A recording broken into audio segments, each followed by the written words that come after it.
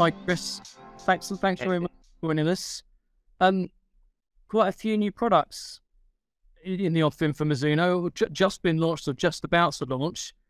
So I thought we'd catch up with yourself and maybe get some of the insights and technical points that we might have missed along the way, and maybe see if you've learnt anything about some of these new products as we've been going. I'd like to start with the ball, if that's okay, because I know in the States the ball's already been out a while.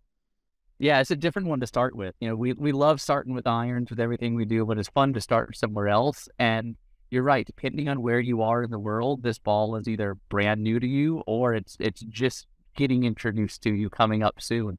But man, the new ball is a super exciting launch for us because we've done a lot of upgrades to our previous one. And honestly, this is almost unrecognizable compared to the previous. Can we talk about the previous one a little bit as well? Because was it fair to say that was the first really big delve into the ball market for Mizuno in the US?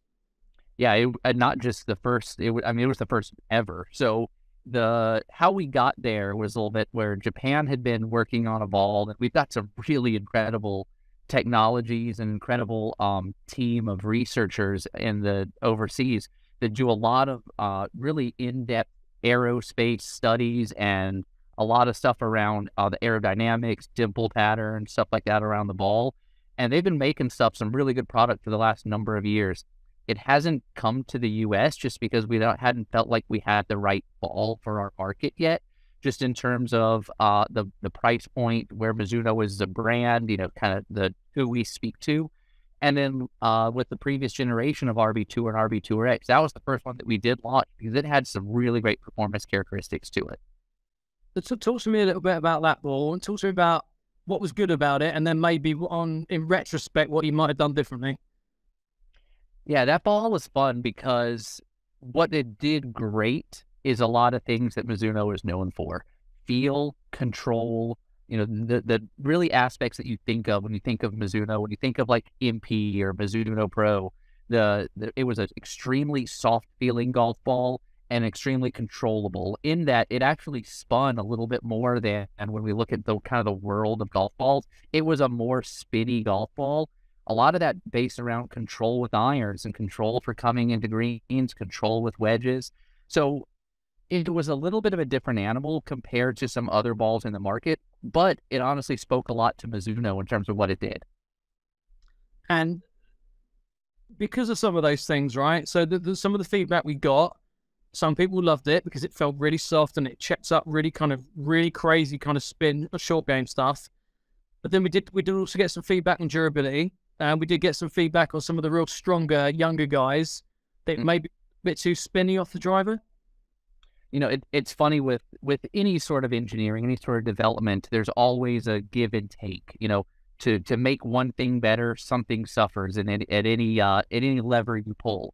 We put so much into the feel and soft and spin, you know, kind of bucket, that I would say that the durability wasn't quite up to par with, you know, what some players are used to seeing, especially when you get into the higher swing speeds. That's where, you know, like a full wedge shot from a really fast swing speed player was where the previous RB2 or RB2RX, I'd say, tended to struggle a little bit. The cover itself shredded a little bit easier than I'd say than maybe we liked, and that's because we put so much emphasis on the feel of it and just the softness of that cover. So the headline on the new ball is it's our most tested tour performance ball ever. So the reality to that is the previous balls in the market, 3 years, is that right? The previous RB? Yeah, that's right. Yep. Which is a year longer than we'd first scheduled, correct? So it was supposed to be a 2-year. So talk to me about that extra year. Where did that extra year come from? You know, that extra year, anytime you have extra time on the clock from the development side, you can use that to improve anything that you're working on. And honestly, the biggest thing and the biggest feedback, I'd say, truly maybe one of the only negatives of the previous ball was that durability and how that cover held up. You know, I'd say for a certain player, perhaps it spun too much, but for a lot of players, it did something different than another ball in the market. We used that extra year and that extra time on the clock to make sure we got everything right. And it's not even to say that we didn't get everything right the previous time, but I felt like we had an opportunity to really keep a great, solid Mizuno feel But if we could make it, last a little bit longer and give a little bit more consistency and a little bit more durability, then we'd really have a home run with it. And that's really what that extra rounds of prototyping. I say rounds because it wasn't just 1 or 2 rounds. We did, I'd say, more testing than we've ever done on any product in terms of rounds of iterations of prototypes. Okay, so let's talk about the resources Mizuno have for golf ball, because I think that's a little bit of an unknown. So we've got the wind tunnel team. We've literally got the aerodynamics team, and they are based at Yoro in Japan. You and I have been there, and those guys predominantly were working on baseballs, I think, weren't they? We've been there and we've seen the baseballs in the wind tunnel before, and that's literally what those guys do full time, correct? Yeah, the aerodynamics and the study within the wind tunnel, it's really a fascinating thing, and it takes such a unique skill set to understand how to control the aerodynamics of something in a spinning ball flight in motion. You're right, they work on a number of different sports, and the ability to then take on a golf project, and I'd say the spin rates of a golf ball are substantially higher than the spin rates of a lot of other sports. The ball speeds are higher. Spin rates are higher, means that the aerodynamics are going to be a little bit different when you get into those higher spin rates and higher speeds. So understanding how they're going to react within that wind tunnel is really an incredible thing.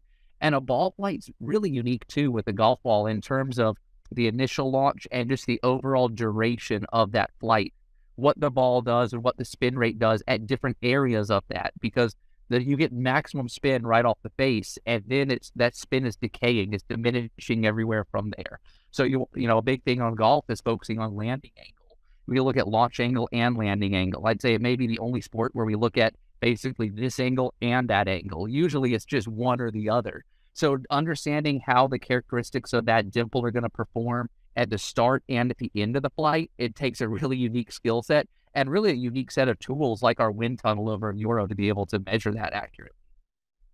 So what Mizuno bring to the table when it comes to golf ball is that the biggest part of it is that that experience of working with aerodynamics and the wind tunnel and the engineers in Japan.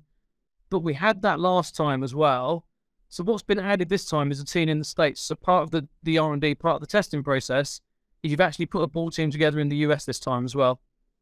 Yeah, we have a ball team here, and it's interesting when you look at, I don't want to say the product direction, or the product market, but some of the things that the US, and I'd say the Western world, are really focusing on are younger, elite, like faster players, where the Japan market and the Japan industry, just in terms of golf in general, it's an older player sport.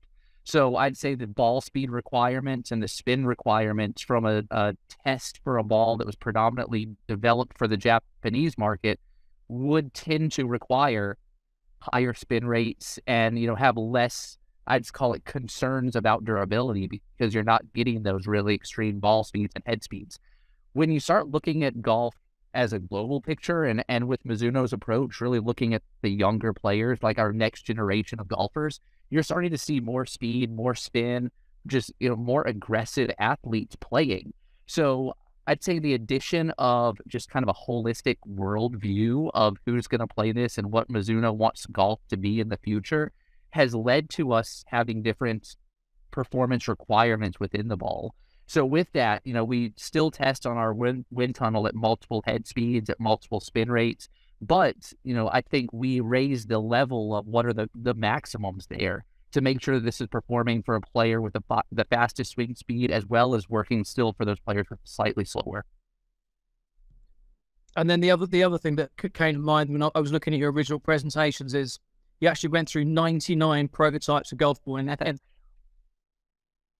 yeah, it's one of those things that when you start adding it up and you start looking at how many iterations you've been through, it's pretty incredible, because each one is a unique design. And it's not as simple as just say, okay, give us 99 to try. Each one is an iterative advancement from the previous one. So I'll say we looked at ones where we were looking at, generation 1 to generation 2, or prototype 1 to prototype 2 had different cover durabilities. Some of them had different cover hardnesses, some of them different compressions, slightly different dimple patterns, just a whole lot of different things, even down to like the thicknesses of individual layers. We were controlling each one of those, and it's important to do it in an iterative step and actually take the time to have all those extra prototypes. Because if you develop the next prototype has, you know, a larger core and a thinner cover and the dimples change, you kind of don't know exactly where to contribute each, you know, change in performance to. So we really took our time, and that's where like having a little bit of extra time in development allowed us to take the proper steps to control every little instance and every little bit of the performance. First thing that catches your eye on this ball is the dimple. Mm-hmm. And most people we put it out to for testing, the first thing they see is the dimple. What can you tell me about that? When you look at the world of dimples, and you look at even our previous RB2 and RB2X, they had significantly more dimples. I'd say a lot of that is, again, looking at those higher swing speeds, I think led to this fewer dimples. As we're looking at how much lift and drag is created from the ball flight and from the spin rate, you got to make sure that the actual size of the dimple and the number of dimples correlate to the spin levels you're trying to obtain. And the actual dimple themselves is what's one of the cool things is it's slightly asymmetrical. What I mean is, you know, a typical dimple will be, you know, perfectly uniform from any direction. This one actually has slightly, the bottoms of the dimples are slightly pulled off center and then randomized throughout the head. Random's not really the right word, because it's mathematically randomized in terms of making sure you're getting optimal flow and optimal performance from those dimples. Even though there are fewer of them, you get plenty of lift, but it's not going to climb too high. So that's very hard for a non-engineer like me to get my head around. When you say symmetrical, it makes me feel like it wouldn't be uniform. Can you explain that for me? Yeah. So, you know, obviously a sphere is a set shape. Like, you know, a ball is a set shape. It's 360 degrees in all directions. You know, it's that perfect sphere. So even though an individual dimple might not be perfectly uniform, when you look at the orientation of each of those dimples in relation to each other over that given, you know, enclosed surface, then they're optimized so that for every one that's offset in one direction, there's another offset in another direction. So even though I say asymmetrical, off center, things that almost appear, if you just take them out of context, it just sounds random and, chaotic. There's science to this chaos. There's science to how they're put together. To a simpleton like myself, they actually make the ball look slightly different as well. So it's got a slightly, I don't know, we've had the word precise has come back. Some of the feedback is they feel like the ball looks almost like crisper, or like it's got almost like a cleaner outline to it. Is that like a trick of the light? Well, it's funny. It's funny what people look at and what people take from a golf ball design. I'd say the precision, the look of the precision comes a little bit from the geometry of the dimples themselves, that look of crispness. I'd say because we have fewer dimples and because those dimples are that asymmetrical shape, each one has to be really, really precise in terms of its geometry. And what that means is that the actual shoulders of those dimples are tighter than the previous ones. There's not as much round on them. So that tighter shoulder makes a crisper look. It makes it look a little bit more engineered, a little bit more precise. But that's because, we're dealing with such, microscopic changes in different parts of the dimple that all equates to big numbers in terms of spin rates, distance, and lift and drag coefficients and stuff like that you're putting together. I'd say crisper is a better term because it is more precise, and the level of control over every dimple, it's imperative to make sure you're getting the proper performance.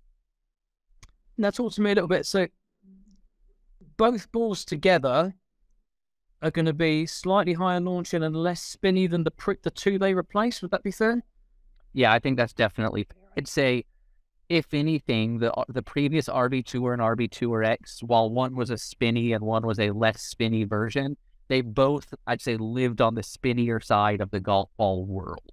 These live a little bit more in the meat of that world in terms of it's easier to get those lower spin rates, particularly on drivers and those more penetrating ball flights with these than the previous version. So yeah, they both launch really nice, but the actual maximum spin rates are definitely dialed back from the previous. There's certain bits of data that we can't show, but both balls are less spinny than both other balls from last time. Right.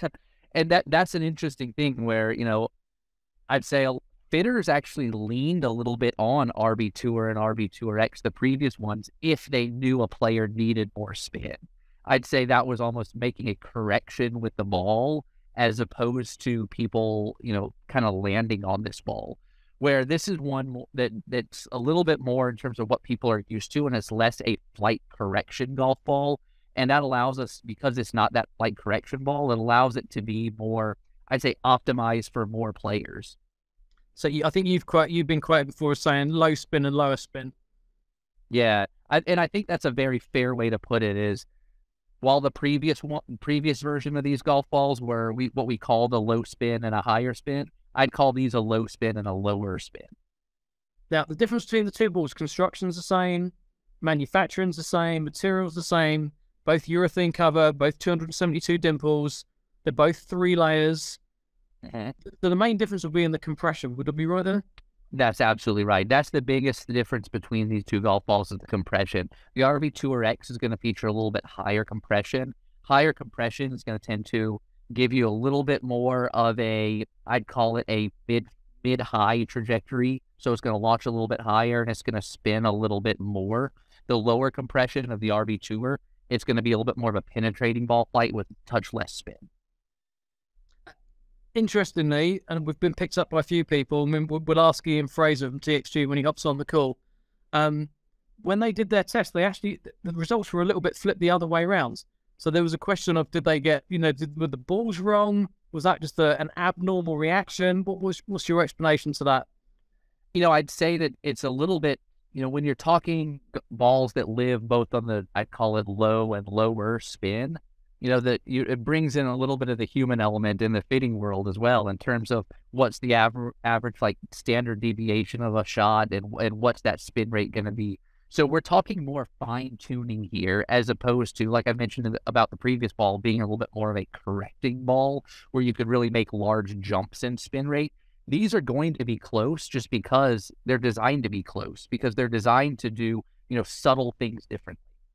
So close enough that every now and then you might get an odd result like Ian and the TXT boys had. Overall, we are seeing people conform into the theory, which is that the lower spin ball being the non-X, the standard, and the X spin, slightly more spin. Well, and especially because the main lever that was pulled between the Tour and the Tour X was the compression lever. The compression, when you get a higher compression, that's going to lead to a higher ball flight and higher spin. So you will see that. That's the predominant thing between these two, is lower launch, lower spin with the Tour, higher launch, higher spin with the Tour X. We've got our own internal compression measurements, but again, they don't mean a huge amount when you compare to other people's, because it'll be another one of those things where everyone measures slightly differently, correct? Mm-hmm. So all we know is where they stand relative to other products. Both balls significantly lower compression than what they're replacing. Yeah, and that makes sense, as I talked about the previous balls being very high spin. Typically, a higher compression equals higher spin. So because the previous RB Tour and RB Tour X lived in the high compression world, as you bring that compression down, you're naturally going to lower spin. On top of that, we did other changes to the actual, the internal layers, as well as the dimple patterns, going to help lower that spin as well. So you've talked about the axial flow dimple. We've talked about the 272 dimples, so much reduced. So it's a weird one, isn't it? Because actually the consequence and the results of this is it's going to perform a lot more like if you've got a very well-known tour ball at the moment, a proven tour ball. The performance of these is not going to be completely dissimilar to that, right? These are going to live in a very similar world. Launch characteristics, spin characteristics, ball speed characteristics. Yet the mix of things to produce that is slightly different. So again, some of those balls would be 320, 330 dimples? Right, absolutely, yeah. And varying number of layers and stuff like that. I'll say what makes this ball still recognizably Mizuno is the feel that you're going to get from it. While that was still something that we very much wanted to make sure you got, it still has that soft feel, it still has that control, but it's got spin rates and launch performance and ball flight, I'd say, trajectories a little bit more in line with the mass of the market. Yeah, I've got a record here that the cover softness is actually significantly less than some of those other leading balls as well. Yeah, and that's just it. It's funny how people think they know golf balls because of what they've just been told or what they've heard or something like that. If you look at some of the leading balls on the market, while people will say, oh, they're so soft, when you actually start to compare them in the world of golf balls, a lot of the leaders aren't nearly as soft as you think they are. So that's where it's really interesting now that we have a similar level of performance in terms of, ball speed, launch angle, spin rates, and carry flight trajectories. Then you can really start looking at those other things that you might prefer one or the other, because the feel difference between the RB Tour and the RB Tour X and our competitors, it's noticeable. Okay, so Mizuno now have this tour ball that performs up there against anything, and we've had a few reviews coming in now. They've all been very positive. I think the nice thing about it is how consistent they are. We're not getting a big span. Sometimes you put a product out and you get very different opinions from different people. The testing's all been very, very consistent on this. Yes, the spin rate is down. Yes, the ball speed's up a little bit. Yes, the durability is much improved. With all that taken into account, how quickly before we could see Mizuno balls out on tour? Is it even worth going to an established player, let's say 28 years old, at the peak of his career on the PGA Tour? Would you approach that player with this ball? Oh, it's definitely in the works. There's stuff working in the background, and that's where, we talked a little bit earlier about the Western world kind of taking the lead or taking charge in terms of some of the testing requirements with this golf ball. With that in mind, the goal of this golf ball is tour play, and we've definitely got a ball that's really worthy of that. Now it's just building that confidence within the players and making sure we're ready to go. And I feel very confident that that's going to happen in the near future. And one of Mizuno's plays of recent years has been next generation, right? Recruiting younger, 18 to 22, evolving with the player. Fair to say that the majority of the effort will be put into the younger players coming through who are a little bit more open-minded. Because once you get to that guy at the peak of his career, he's that much harder to shift, regardless.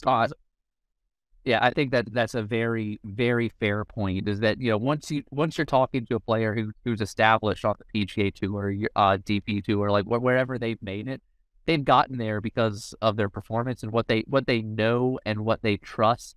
And anytime you bring in variables to these guys, it becomes a little bit scary.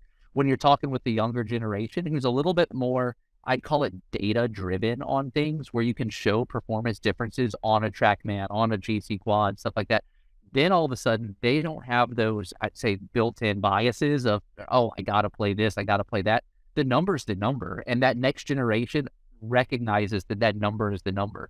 So with that in mind, we're definitely starting to target some of the younger, faster swinging, kind of more data-driven players out there. So sum all this up for me then, Chris. So what's the next steps of the ball? What are you looking forward to seeing? What do you think this ball will do in the next year or so? 99 prototypes in means I'm not looking to change a whole lot anytime soon. We've done a lot of things to make sure that this ball really performs, and it speaks to what a player is looking for in terms of quality, in terms of spin rate, in terms of performance from a Mizuno player. So for the next couple of years, while this is our key ball in the market, look for more and more players to adopt it. To me, this is all about performance, and it's all about getting it in people's hands. If you test it, if you try it, I feel very confident that you're going to see that you have a winner here, and it's going to be a great performer. So not a lot of product changes coming ahead. This is it. This is the product. We might see this in the market 2-3 years beyond that. No kind of set dates for a replacement. But now it's a case of seeding with the right people and seeing if we can break through those kind of perception barriers. Well, I think that's one of the big things that you saw with the last generation is we weren't going to rush our next ball to the market. We want to make sure that we're getting noticeable performance, noticeable gains in terms of what are our key goals for the development before we just throw something else out into the world. So with these, man, we did our due diligence, and these golf balls perform. So until we find something that needs to be improved, man, this is our workhorse. And what's your personal choice of the two balls, Chris? What have you learned? So personally, I'm a Tour X guy. I've always been somebody who, I'd say I'm a little bit blessed in terms of I don't battle having too much spin, which I know a lot of players do. If anything, I prefer to generate a little bit more spin. And that's what's funny is because the previous Tour X was actually quite good for me because it spun it even more.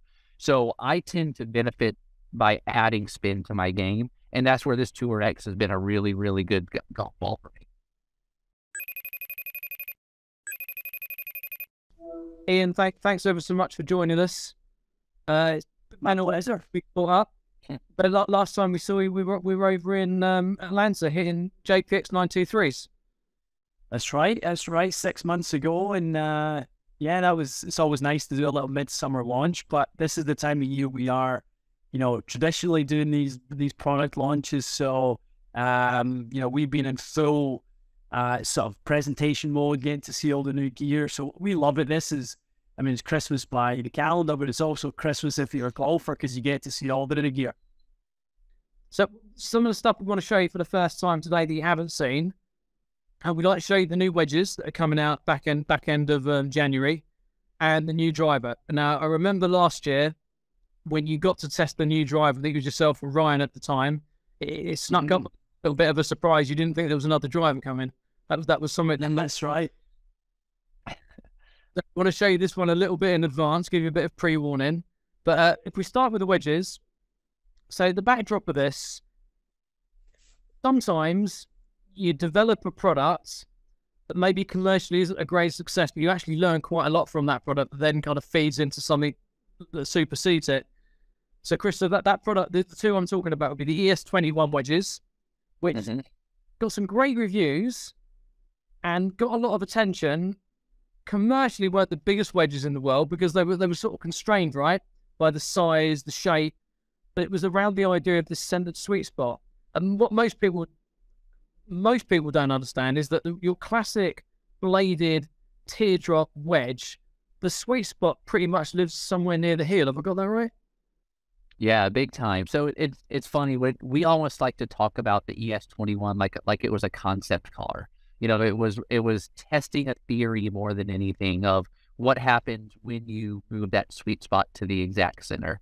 And, it sounds like such a simple task, but when you're talking about a club with, call it 50 plus degrees of loft, a hosel length that's traditionally, the longest in the bag, a blade length that's traditionally the shortest in the bag, that all of those things engineering wise tend to pull that center of gravity significantly towards the heel. So with the S21, it was just a pull out all stops to move that center of gravity. And to your point, yeah, those who tested it and reviewed it saw what it could do. The issue was getting it in people's hands to try it because we went about it just in a non-traditional way. And looks-wise, was a bit of a killer for some people. Fair to say that? Yeah, absolutely. I mean, it was a two-piece construction with, I call it a forged face and neck, a welded back part, an overall, unique look that really didn't speak to a traditional Mizuno look. It was definitely more aggressive everywhere.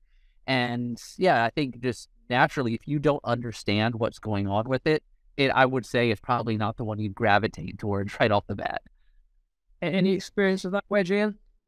ES21? Yeah, I mean, we tested an awful lot with it. Actually, the time, Dave, we were doing a little bit of CG testing, and I remember Chris and I kind of texting some stuff back and forward around, we were talking about sort of CG placement and vertical CG placement and, how that influences spin and, some of the things that we are seeing. And I remember at the time there was this kind of test that we were doing internally.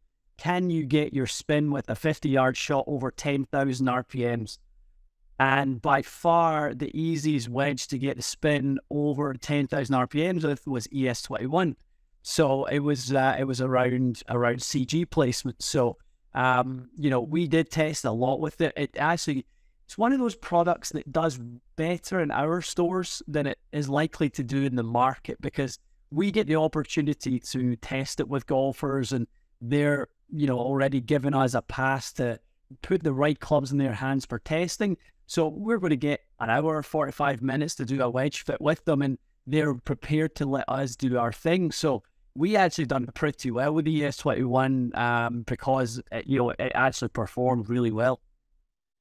Talk to me about this hillside sweet spot, Chris. So if I'm Luke Donald and I'm a brilliant wedge player, he's finding that sweet spot by feel or look, or how does he locate it? Well, it's interesting. I'd almost say that on a wedge, a sweet spot strike for Luke Donald isn't necessarily his goal. If you look at some of the, impact locations of some of the top wedge players, like when you open a wedge, you naturally start to, strike it toe side of the sweet spot. When you strike it toe side of the sweet spot, it does a couple of things. One, the face, like gear effect, it starts to open a little bit more. It adds dynamic loft. It lofts a little bit higher, and it tends to spin a little bit more because of that added loft. So with Luke, he's not necessarily shooting for that. But, when Luke needs to hit a certain spin rate and a certain, type of shot and trajectory with his wedge, he's able to do that. He can move that ball all across that face. I'd say for the average player, they don't have that ability. So when we can neutralize that sweet spot for that player, then he's more likely to get a more consistent result as opposed to Luke, who's trying to do so many different things. So we've sort of faced spin with grooves for a number of years, haven't we? That's always been the route to spin is groove technology. But actually that kind of squareness of strike and actually hitting out the sweet spot for the majority of us is going to have just as big an impact. Yeah, it's a slightly different thing. Groove spin, I'd say on a partial shot, like groove spin comes into play a good amount. On a full shot CG location, I'd say plays a bigger role in terms of spin. And when there's no, I call it debris between the ball and the club. So, groove is very valuable, but ultimately the CG is going to dictate like the starting point of the spin rate of what that club can produce. You look at drivers, you see high spin, low spin drivers. Some of them literally don't even have grooves on the face. It's fake lasers on the face. So it's interesting how grooves are used in different conditions. And yeah, while it's important when you're hitting, a partial shot with the face wide open and a lot of grass around the ball, it's not really what's going to dictate the overall performance of what that club wants to do. Now, I'm looking at the new S23 wedges in front of me at the moment on the screen. So same idea or same consequence, which is centered sweet spot, but created in a different way. So that when that slightly better player, when that better player puts it down, it looks like a wedge he's more familiar and comfortable with. Yeah, I mean, almost going back to that like concept car analogy I used at the beginning. A concept car, it's basically pull out all stops. It doesn't matter, just to produce a result. And then almost form be damned in it. Like, the form will be what it is. I'd say now the S23, it's taking what we learned from the S21 and putting it in a package that's a lot more digestible for more players. First, it brings into the Mizuno world because it goes into the one-piece grain flow forging. So that feel element's there. That one piece also is going to dictate the look of it also. So it's going to look thinner, it's going to look smaller because you don't have the combination of the back piece to a forged face and neck. But when you look at it from behind, there is a little bit of, extreme movement going on. I've got one right here. It's funny. I'm going to keep it at a distance because the actual logos are a little bit different on this one. This is an early prototype test that we had, but you can see a massive chunk of weight to the toe to do a lot of what we did internally on the ES21. But at address, it's very, very similar to almost like a T series or an R series. So that looks to me, obviously, I can see an enormous amount of weight lost from the kind of heel to middle. So is that effectively doing something like, you see a lot of high toe wedges. Is that also doing something similar, but in a different way? Yeah, I think a high toe, it's a different execution of how to do that. I'd say this is a more high toe head shape than traditionally Mizuno's have because the heel is lower and the toe is a little bit higher. That's one way to move that center of gravity. But if you're doing it in just a traditional, I'd call it, muscle back type shape, then you're only moving so much mass. By actually having that cavity cut from the heel side and the center side and shoving all that mass towards the toe, then you're really moving a lot more mass and you're able to make significant movements on the sweet spot. The wedge is the heaviest club in the bag. So every gram takes even more, it takes more distance to move that sweet spot than it would on like a driver. Because 1 gram at the toe of a wedge doesn't do nearly like 1 gram at the toe of a driver. What's catching your eye there, Ian? Anything? Yeah, I'm just, I'm going to actually over some of our previous data finds with SA Team. If we go back to the previous version, another product, Dave, that we done incredibly well at our fitting store with the SA team, and we almost like we were a little bit lost without it for the time, because we fit so many players to these cavity back golfers, call it the hot metal brigade, right? But then they see these blade options and they go, well, I'm in this forgiveness story. I've got these other, game improvement elements to my golf clubs. Is a blade really the best thing for me? Because I don't really hit, my wedges all that solid all the time. Is there something more I should be looking at? And I think the industry as a whole has maybe starved the game improvement golfer of these options, so that they continue to have this technology working for them and the scoring shots. We know the stats around how many shots are played with the 8-iron down to the wedges, and it's the majority of our game.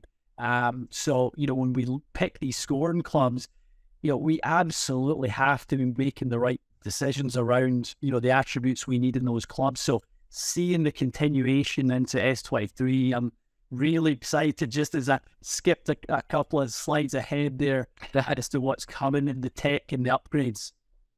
So I'm looking at the image of the clubs at Address View. So Chris, one of the things is this idea that we start off with a very kind of teardrop pitching wedge around that 46 mark, very straight leading edge. Mm-hmm. It goes much more to that kind of familiar rounded look as the lofts increase.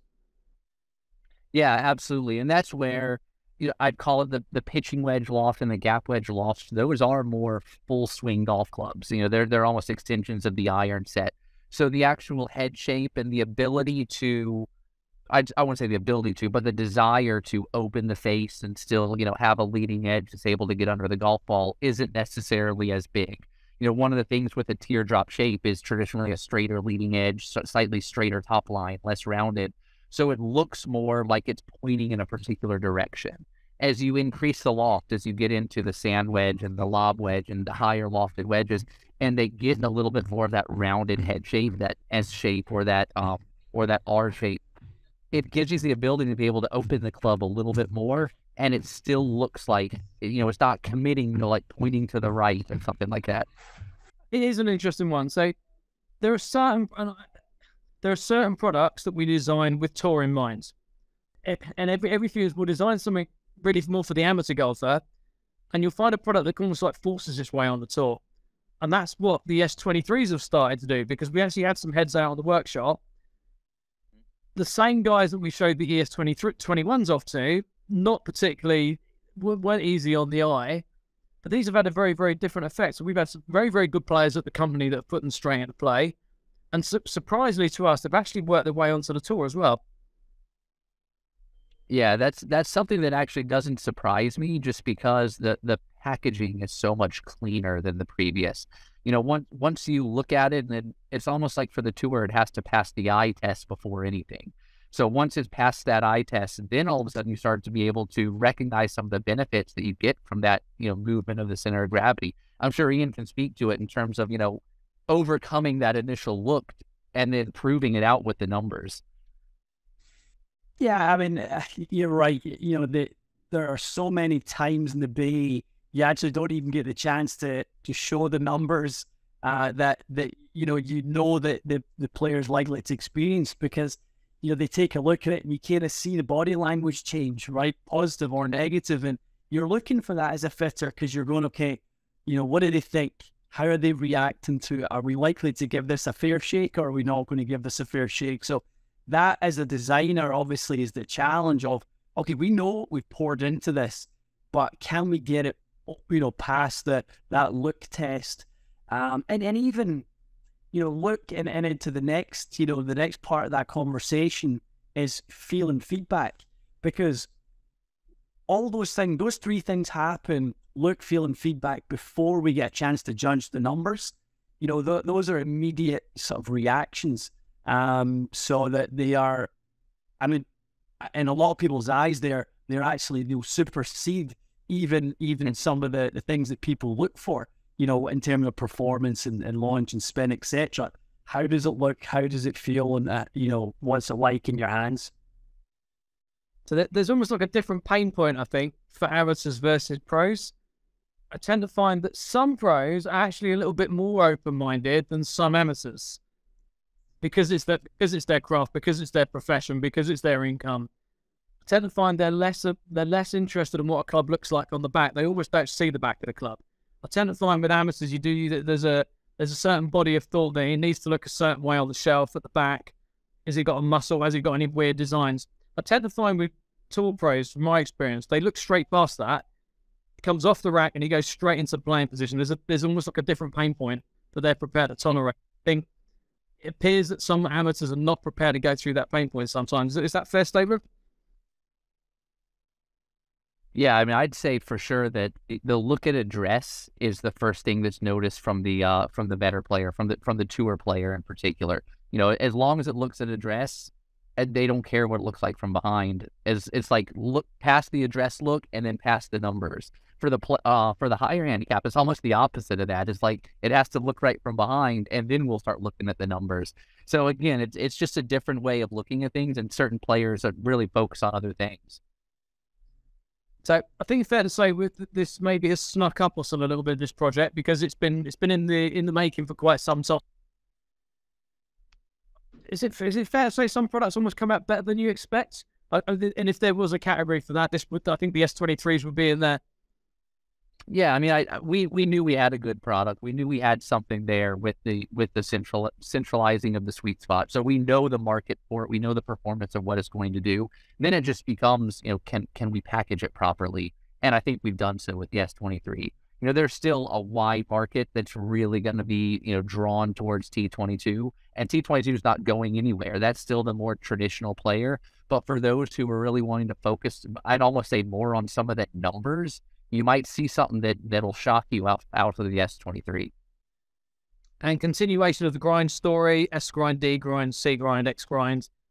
What we've become. Yeah, that's a good in the T22. That's definitely a good I'd call it extension of what that S would do before, where the ES, it really just, there was a wide sole and a narrow sole, and that was it. With the S23, you have all the options that you had within the T22 line, but then you have the spin performance from that centralized sweet spot.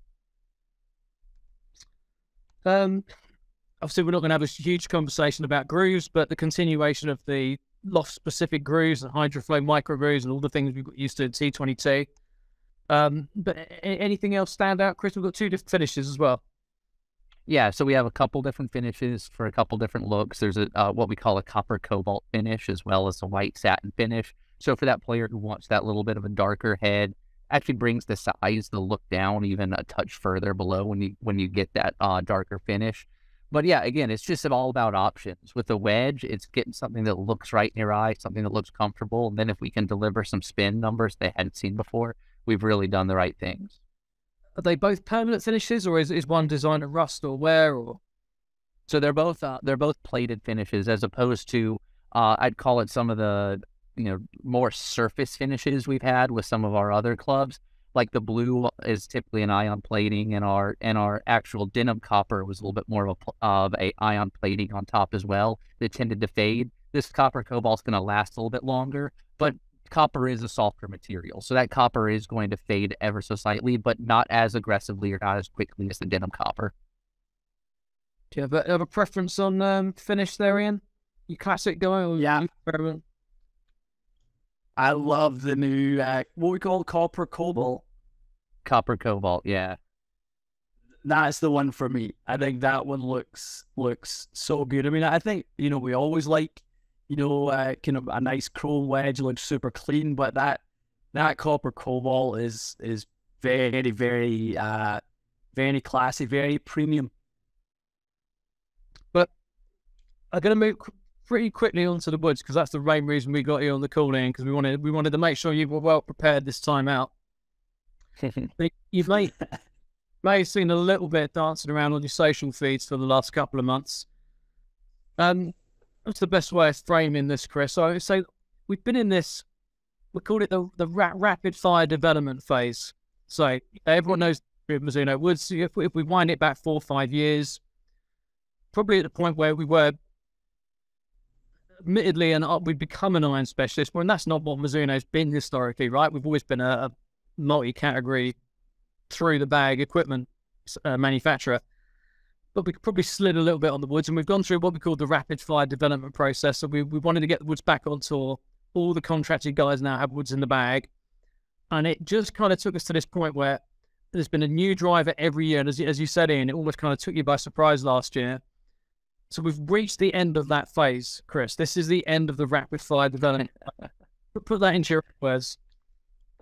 I guess I'll speak to it more from the development side. As you're right, it has been a little bit of a rapid fire in terms of, we had the ST190 line, the STZ and STX, and followed by the STX 220. Now the STX 230. We've had a lot of, it feels like, iterative improvements year over year, and what we've been doing in that is just, I don't want to say catching up, but I'd say it's more of a building a foundation for what represents a Mizuno wood.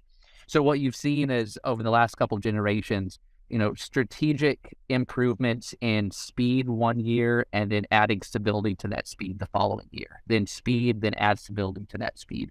So each one like a stair step to get to where we have the foundation that we wanted to. And I'd say the 220 line was that, and we saw it in the testing. All the testing and the driver bracket, the 220 did quite well. So I'm excited about that. From there, though, in the background, we are our intense research team who's doing some, I'd call it more long-term development, just ideas and working out a bunch of different prototypes and, working on things that aren't necessarily going to make it to the next product. And that's really where our Core-Tec chamber comes from. And that's really what was going on in the background of our quick development. So with the 230, we've taken everything we've done leading up to the 220 and then just added that extra little bit to it. That almost like that missing piece that's there to really boost the performance to the next level. What are you looking at, Ian? Because I can't see your screen. Is there anything catching your eye there? It's just very interesting, Dave, trying to kind of, in my mind, follow the journey, right, of what we've kind of went through from back to kind of 190, that entry driver, that I would call it entry driver for me, because I don't think we ever held Mizuno woods prior to ST190. So that to me was a bit of a journey or a bit of an entry into the journey with Mizuno woods, and it has been, I'll be very honest, it has been a lot of fun to see the evolution and kind of be on the journey with you guys, because we get a chance to do these types of calls and then get a chance to hear the stories and what's going on behind the scenes. And you guys are so honest about what you do, these incremental steps to, play catch up, like Bosch said. And, I think there's one, certainly, I think we talked about with the wedge, the passing the eye test. I mean, the new driver's striking. I was never the biggest fan of the Blue Crown in the previous models in 180, but I think the added, so the blue visual in the new one is perfect. It's the perfect amount of Mizuno, that Mizuno blue in there. I'm just, super, super excited. I mean, we know ball speed is the metric that pretty much all drivers are judged on, rightly or wrongly. I mean, we'll try and, guide the ball speeds conversation into a stroke gained conversation, because that's what we want to, judge golf products on. Do they lower your scores? But we can't hide from it. Ball speed to a driver is what horsepower is to a car. We have to have that. If we're going to, you don't want to give an advantage on horsepower away to another driver, because he then has some, ability to kind of do some other things, maybe not as well as you. You have to drive the perfect race. If you've got ball speed, then, you're well on the way to winning the race. I'm glad it jumped out, at least. I mean, so Chris and I have been on this project for a little while. The first thing that happened, so you saw some of those pictures earlier on, and some of our kind of social ambassadors have posted some films, and the process is the same every time. Oh, that looks different. We've had that. That's the first thing. Oh, what's that? Then we get that, and there's the address position. Oh, okay, kind of looks similar, but it's different. I can't tell how it's different, but I prefer it. And then the third thing is obviously impact sound. Impact sound is probably been the biggest improvement, Chris, in terms of if you could categorize everything, the biggest reaction is on the sound, isn't it?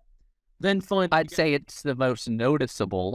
I mean, to me, from the engineering side, the improvement's ball speed. Like as Ian said, like to me, that's the number one thing because that's the metric of which drivers are based off of. If you can create ball speed, then you got something. Then you can fine tune it from there. But to that point, on first strike, before you even look back and see what those numbers are, you knew something different went on because the sound is different as well. So we're calling it the missing piece, the quartet chamber. Can you explain to the pair of us exactly how that works? So I'm looking at a little cross section of it, which is that TPU section.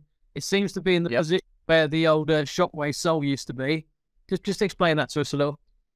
Yeah, and it's interesting because I'd say the industry is full of ways to move stress from the face. And, a lot of times it's a soul execution. We've had our Wave Soul technology for a number of years. The point of the Wave Soul technology is to essentially make that trampoline act larger, make the face play bigger, increase ball speed, do everything you can there. And it's like the layman's engineering way I always like to explain why the soul is so important is just because the driver has loft. Because it has loft, the angle between the soul and the driver, this is a naturally rigid shape. So if you can soften that shape and the reaction of that shape, you're going to get more out of it. On the crown, it's the opposite because it's greater than 90 degrees. Because there, it's not a super, rigid shape. So if you can really focus this area down here, you can do something in terms of creating that trampoline acting larger. So with the Wave Soul, we did it in a one-piece construction where it was a titanium execution, but we actually put a wave that actually moved some of that stress off the face onto the soul to make it play larger. Where the new one is different is that, and I'm actually going to bring up, I've got it right here, but I've also got, to me, the more interesting one is this one right here, kind of the components of it, where you can actually see this goes completely through. You can see air in there. When you get air in there, you get even more compression. So you get that face playing even springier.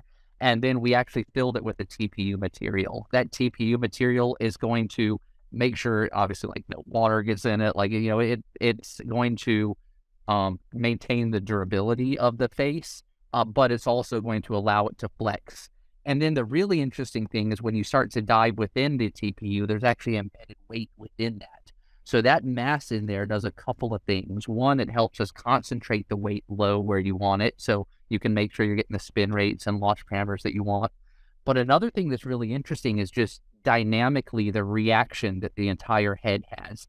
As this material compresses, because the weight is actually in there, the weight actually has a subtle, I'd call it, almost like a delayed movement within it, where because of the inertia of that weight almost holds it in place as the face compresses. And then as it starts to spring back, the power of that actually boosts a little bit more ball speed as well. So overall, we've seen jumps in ball speed from every player just because of the combination of the full cut through, the TPU, and then the weight embedded within that TPU and how it reacts dynamically. I know that was kind of a long-winded way to talk about it, but it's something that we've never experienced in terms of seeing not just I'd say the general benefit of some of these soul features has been a lack of ball speed loss. This was the first time through our testing that we actually saw a ball speed gain, and I think there's a difference there. And my layman's terms of process of that was, again, and because that's now taken a little bit of the stress and the strain, you've also managed to get the face a little bit thinner as well. Yeah, it's amazing what a feature like that can do in terms of allowing you to optimize every part of the golf club. So because we've taken some of that stress away, we've actually been able to thin out the actual lower portion of the face as well. So the actual Quartet design has a thinned out area here. And also we were able to actually save a little bit of mass up here along the top edge as well with our COR ribs up there. All these things equal thinner face equals faster ball speed, more COR, but also it's less mass in the face, so more mass that's discretionary that we can place around to make it for optimal performance and for more forgiveness. It's very much what every manufacturer is trying to do. So when you try and frame this, is it any different? It's actually, we're all trying to achieve similar things, correct? We're trying to get a little bit of weight flow pace, trying to drop some spin rates, we're trying to increase some ball speeds. We're almost at the point of who's building the best mousetrap at the moment. Is that reasonable? I think that's a very fair thing. You know, it's ultimately whose mousetrap works best in the fitting studio. That's what we're working for. We're all playing the same game with the ultimate results, and the measurements being ball speed, launch angle, spin rate. You know, those are the three initial ones. This dictates everything down line. So it's all, what can we do to optimize all of those different factors? Ian, I can't imagine that's anything you haven't heard before from every manufacturer in terms of increased speed, reduced spin. What was different? Anything? Yeah, I mean, I think what people, I just would maybe give them a second to understand why there's always such a focus on the sole, right? Why there's never this materials being added to the top, because, when we take into consideration vertical gear effect, we are okay with sacrificing a little bit of ball speed higher in the head and having less mass up there, because we get the gains of high launch, low spin, right? So we hit the ball above the center of gravity, we tilt the loft of the driver, we get the decrease in backspin, we can lose 3-4 miles in our ball speed, but we actually get gains on the launch and speed.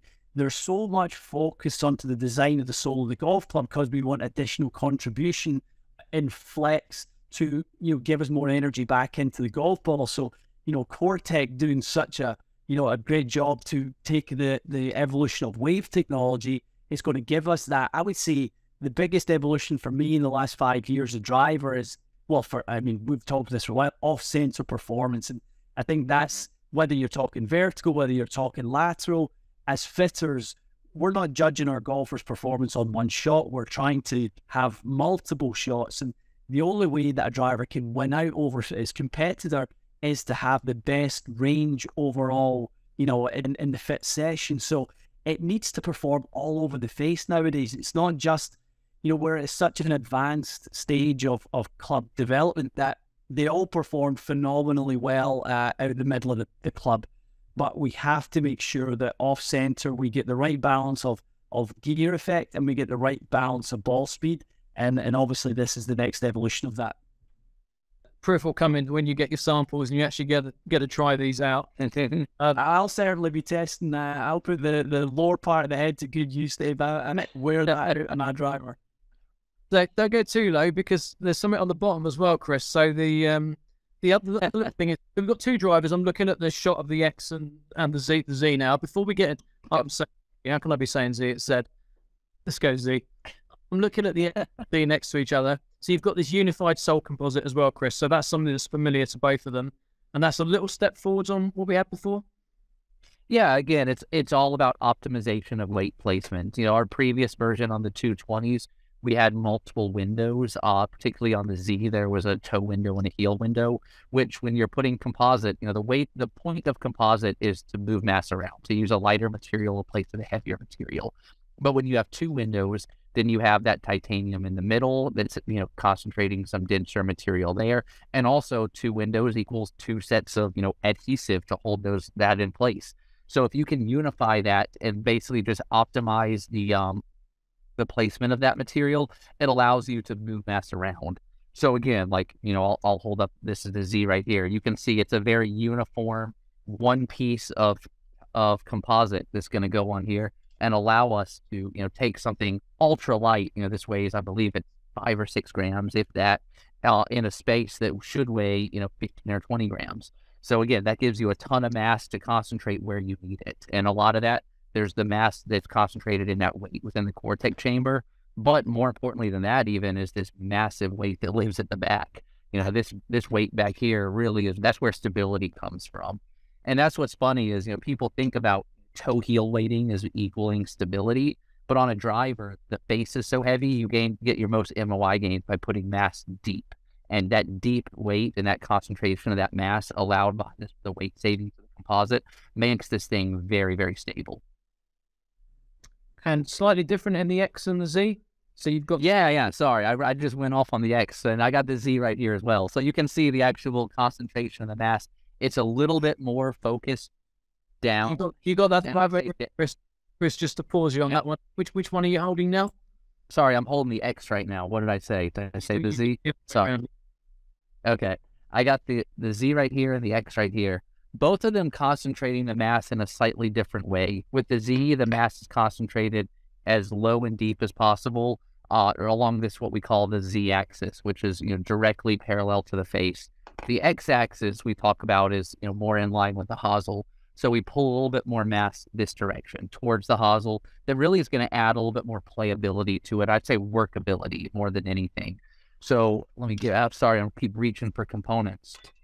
The actual titanium on this one, or sorry, the composite on this one, it's more toe side, so which puts more weight, kind of in this low X-axis area, pulling it here to again give you a deep center of gravity, but also one that still allows this club to be more workable. This is where the story gets a little bit more interesting than Ian. This is where you come out of maybe more techno speak and into like how the two models have evolved, and one is kind of so the previous iteration, Z was always kind of straight, stable, maybe even slightly fade bias, and the X kind of started life as a slower swing speed guy who was looking for a bit more spin and the ball to really kind of turn over. But it's kind of evolved past being a draw spin, hook spin type driver, Chris, and it's actually turned into something slightly different this time. Yeah, absolutely. So it's interesting when you talk about center of gravity placement along the X-axis. It's when you're talking about an adjustable driver, people have gotten to the point of understanding move weight to the heel, which basically makes the club hook more. But really what you're doing is you're making the club easier to hook, not necessarily making it hook more, because you're lowering the moment of inertia about that shaft axis. So I say that, and again, I'm using a lot of engineering terms to get to make a point of when you move that mass in that direction, it puts the player a little bit more in control and the head a little bit less in control. I think a good analogy is if you actually look at a muscleback iron. A muscleback has the shortest center of gravity to shaft axis of any club out there in terms of the iron world, because it's a small blade length, it's got a long hosel, but a muscleback isn't prone to draw. A muscleback is prone to be workable. If somebody wants to draw it, they're able to draw it easier. And I think that's where the conversation around what the X is and who it speaks to is a little bit different this time. Where previously I'd say we pigeonholed it as being like a draw bias thing. It's funny because we've actually added a 9.5 off that we didn't have last time. This X has a 9.5, a 10.5, and a 12. And actually the head shape and the ability to work the ball has actually led this to actually go into some tour players' bags, which has been a real shocker, which has been cool. So, I mean, I know over here in European Tour, we had, I think, Marco Penge and OJ Farrell both actually ended up walking away playing the X, which wasn't what was expected at all. It was almost, they did the fitting with the Z, and then you throw that one in at the last moment, just for the comparison, because both of those guys came from the previous Z, and they both walked away with the X this time out. So, and also a few extra yards for a couple of those guys as well, Chris. Again, something to do with where the weight's placed and their club path, and maybe a little bit more squareness.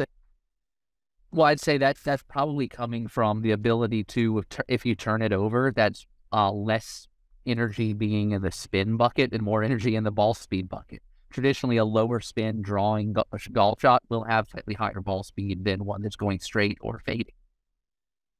So when these come in for testing, I think this will be the surprise this time out, is to really look at them as more as equal partners rather than the Z being the dominant and the X being this more kind of niche type products. Yeah, exactly. And just looking for, as fitters, we're looking for more tools and different tools. So as I look at the spec sheet between Z and X, and, we talk about the weight difference, the weight displacement, by having more carbon on the toe, that allows us to displace weight in order to maximize the effect of moving the CG towards the heel. But the one sort of little sneaky nugget in there is on lie angle. So as we move to a slightly more upright lie angle on the X versus the Z, that gives us as fitters the ability to change start line a little bit. So, as we kind of tilt that loft in a specific direction, that's our ability to influence the start line of the driver. So we have a driver that is an easier start line to the left. And people look at, these types of things like that must be a draw driver. Not always. Because if you're a fader of the golf ball, what's the one thing you don't want to do? Start the ball right as a right-handed golfer. Mm. So when we have the ability to tilt lie angle up a little bit, start that ball left to ensure that we get the start line left to, cater to the fade, we need to have those tools. And, we're seeing lots of drivers going flatter, flatter, flatter from other companies. And this has just given me more options to go, okay, if you're a fade guy and you need to see you do this, good. If you're more of a jaw or a neutral guy, you need it to do this, good. We've just got more options, and that's what we want as fitters. Chris, before we show Ian the next one, just what's the broad kind of feedback from tool testing? Keith's been testing, Luke's been testing, Grayson Sig, Bryson Nimmer. Is there a consistency in the feedback? Yeah, I mean, it's been very consistently positive. And it's funny if you look at the history of Mizuno driver usage on tour. While we have more now than we have for the last number of years, the traditional cadence has been we launch a driver, call it in February, and then in March we have one trickle into a bag, and then in April, one or two more. And it's almost like by the middle of the summer, we've finally worked everybody into the bag. This has been a completely different animal with the 230 line because, as Ian said, we've got multiple levers to pull and we've got multiple options. And because of the performance that's coming from the Cortec chamber and the thinning out of the face and everything. So to a man and to a woman also, including Stacey Lewis, every single player has gone immediately into these. We've seen consistent jumps in ball speed of between, I'd call it half a mile to as much as 2 miles per hour. And we've seen consistent drops in spin rate as well. We've had a good mix of Z and X players. It's about 50-50 between the two. And literally, it's just refreshing and it's fun to see that, that entire, just, pulling it full circle, that entire process of the rapid development with the development of the Cortec chamber in the background, all of this, once it's put together, everything's clicking. And the tour players have adopted it immediately. So we'll look forward to seeing some of these. Hopefully we get a win on the books, but it's just that feeling of momentum, I think, isn't it? And the idea that actually you change what's important, which is the technology, but actually the looks not that different, which makes it so much easier for us to go and approach these guys. And if they stick it down at address and there's not a big shift, then we just step back into a numbers game.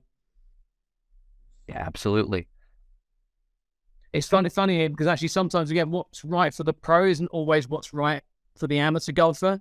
And actually having a driver with a very similar kind of crown proposition year after year was possibly seen as a conservative play, conservative and risky all at the same time because it looks conservative, but there's obviously the risk that people will look at it and say, well, there's not too much difference to the last one.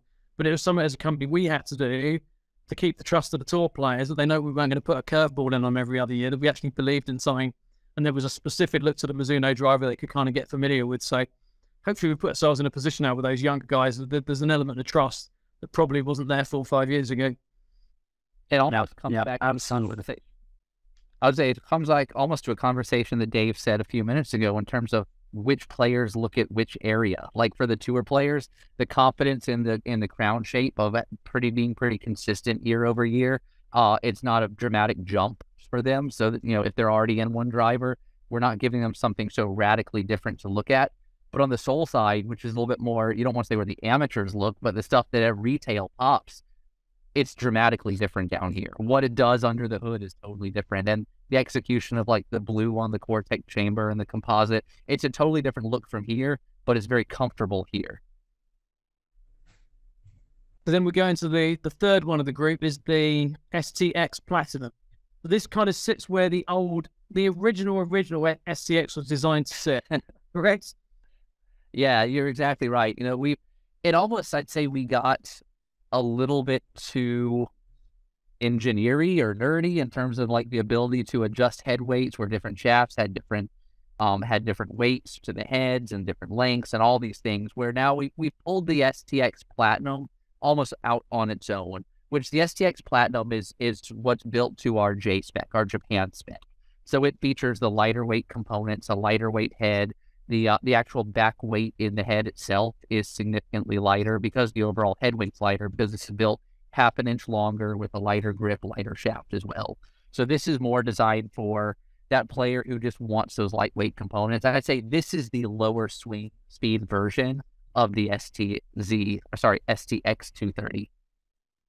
And I think you might have mentioned it a lot, but it's actually a longer club length as well, right? 3/4 of an inch. It is. It's half-inch longer by standard, correct. Okay, so I'm just looking at the maze of specs, and Ian's already picked up a few things on lie angle. Anything else that jump out of you there, Ian?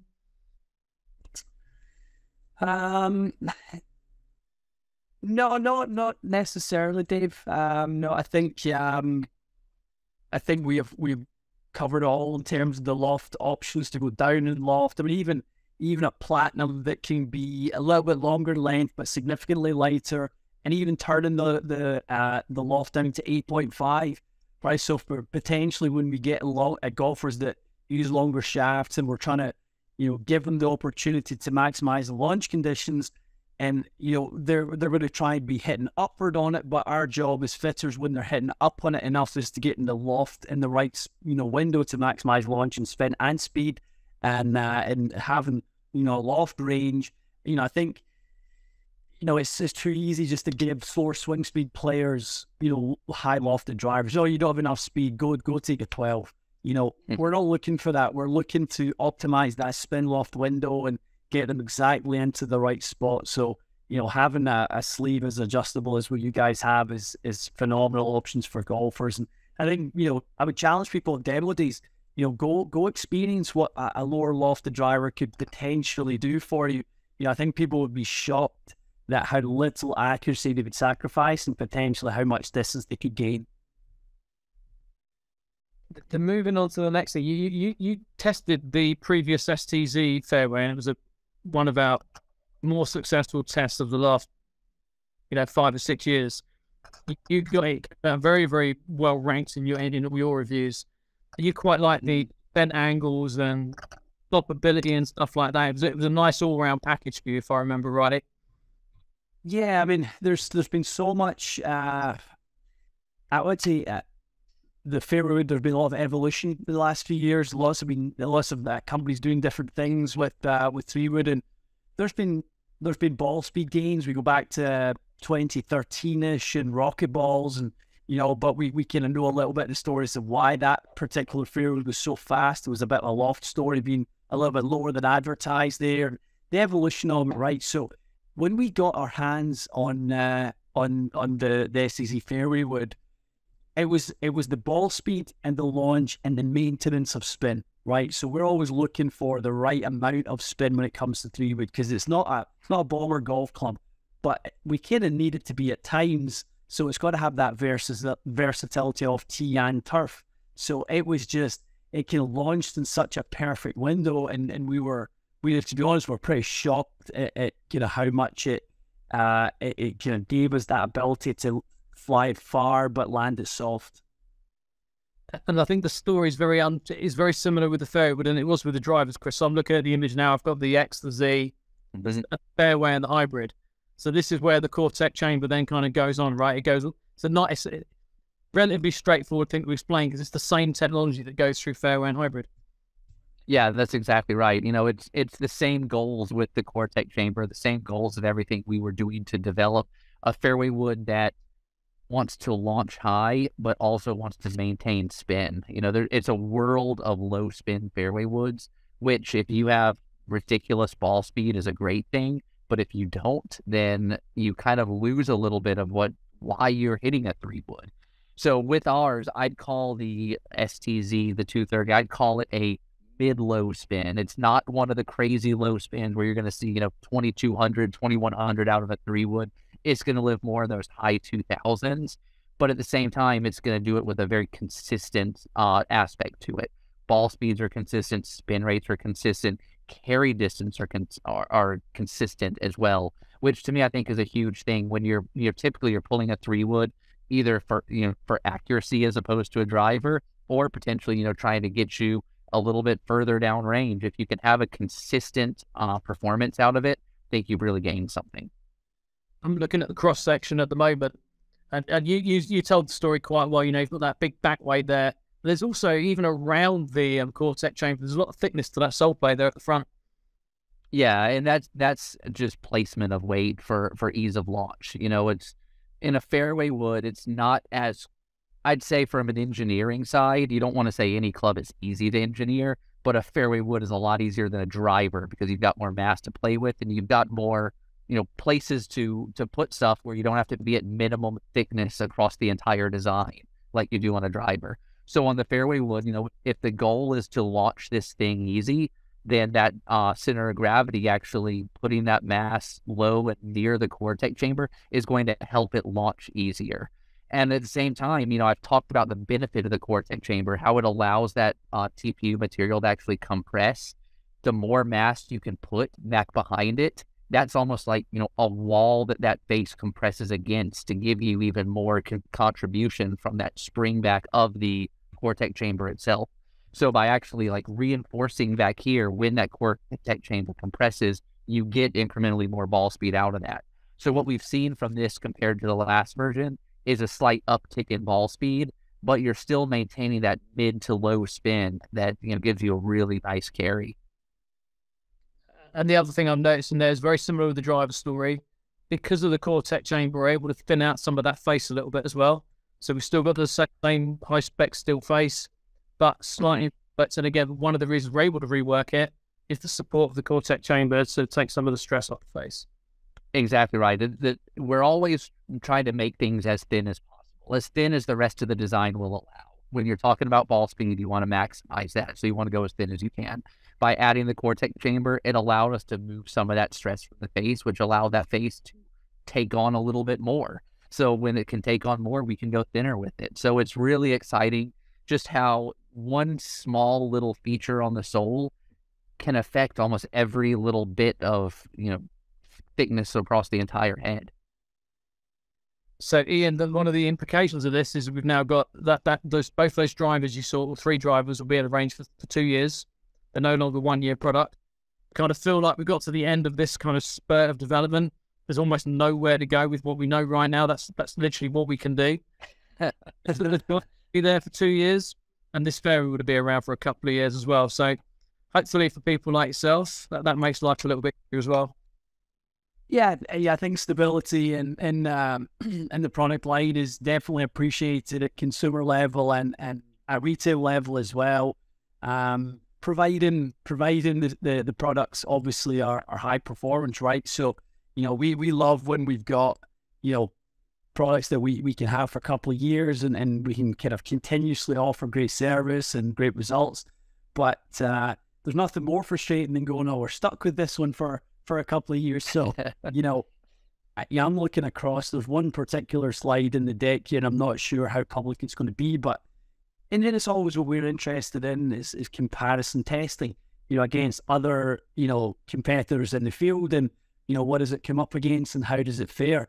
And actually, as I picked that slide up and kind of digested it a little bit, it brought a bit of a smile to my face because, I know, the balance of creating the 3 wood in terms of the launch, the speed, the spin maintenance, it's a challenge. It's a real challenge to get that into someone's bag. 3 woods are a challenge to hit first and foremost. The longest, least lofted club that we hit off the ground or centered close to the ground. So, it's often a challenging one to fit people to. So, looking at some of the comparison numbers here, I'm really excited. I think, again, from the consumer's perspective, we're going to be in a window for a couple of years of very expensive fairway woods. And, I think there's a win for Mizuno in there as well, if testing shakes out the way we think it could.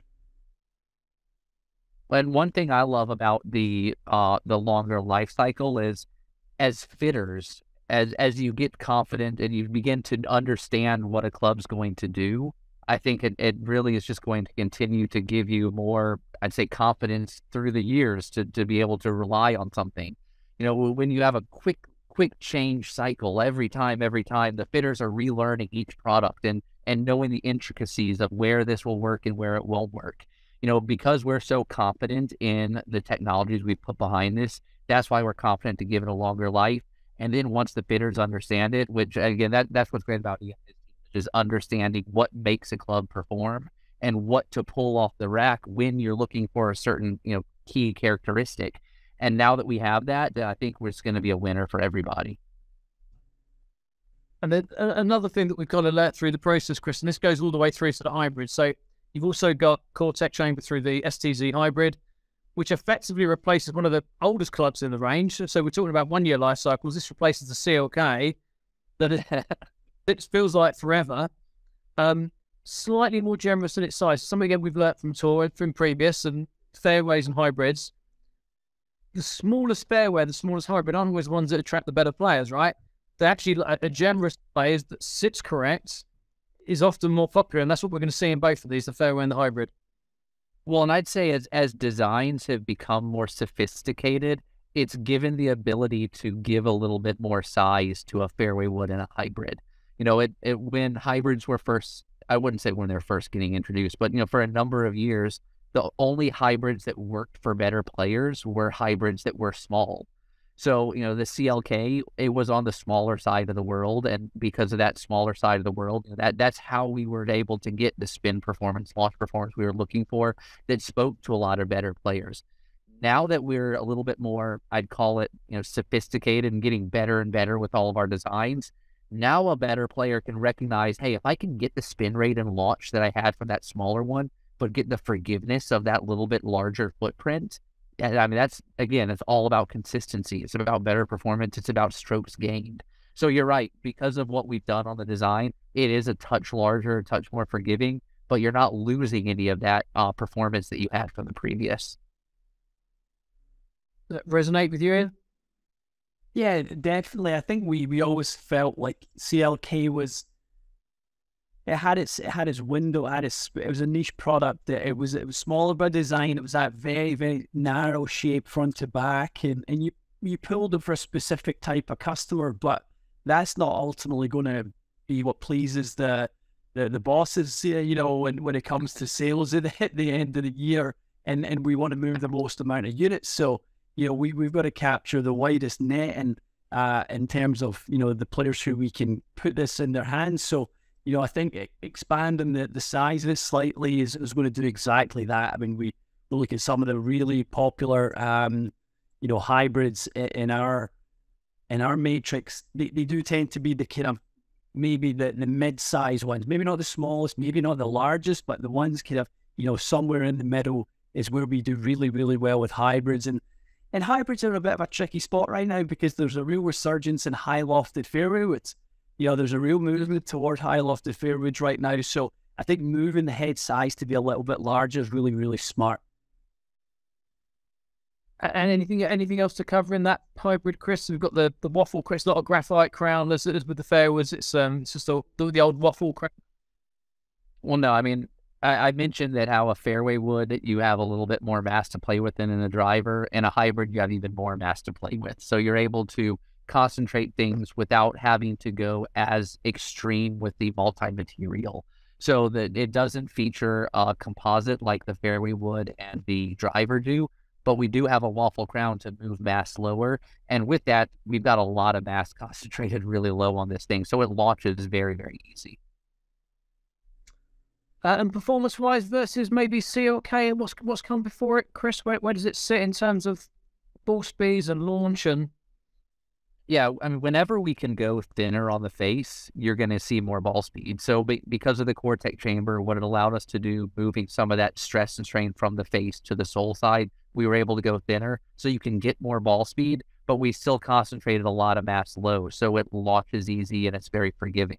So again, to me, it's a step forward in every aspect of performance. Easier to hit, easier to launch, faster launching. So to me, this is a really nice advancement in our hybrids.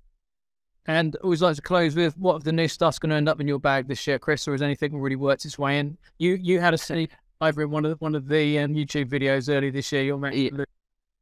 Yeah, this actually been really good for me, and I know Ian spoke a little bit about the resurgence of the higher lofted fairways. It's interesting, you know, the 230 driver, the Z, I went straight into my bag. I saw faster ball speed. And to be honest, it launches in a different window than my previous Z did. I've always struggled with the Mizuno driver. I wouldn't say I've struggled with it, but I've never been able to get that ultra high launch, low spin. That I'll say some competitors are really good at that ball that just, you know, flies crazy high with no spin. I'm able to produce that shot with this one that I haven't been able to, but at the same time, I'm not losing anything. So I can still have the ability to hit the penetrating shot as well. So it's like it almost has an extra shot in the bag with the driver that my previous one did. And on the fairway wood side, I loved my Z 3-wood and 5-wood that Ian talked about earlier. The new Z is even better. And actually, the one thing I noticed with them is they actually launched a little bit higher than the previous one. So I was actually able to go a degree stronger with both the 3 and the 5. So I have an STZ driver 3-wood and 5-wood, but the 3 and the 5 set one strong. Again, just even more speed, even more distance. Did you manage to catch Chris playing with Luke, Ian? I did. Yeah, absolutely. Yeah, I saw that.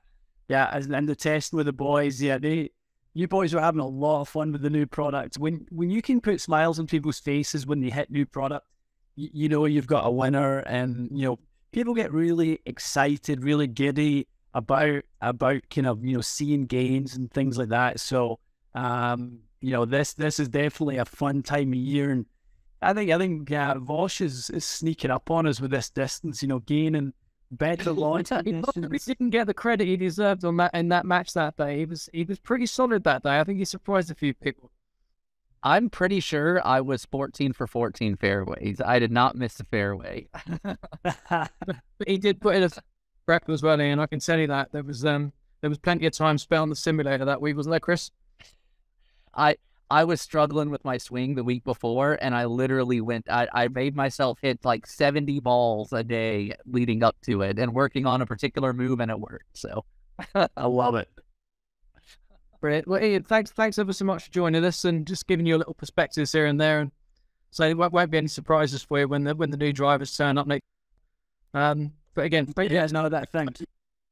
That's all. Thank you, boys, and listen, appreciate it. I can't wait to get it hand and get testing with it. Hopefully, we get a chance to do that at the show.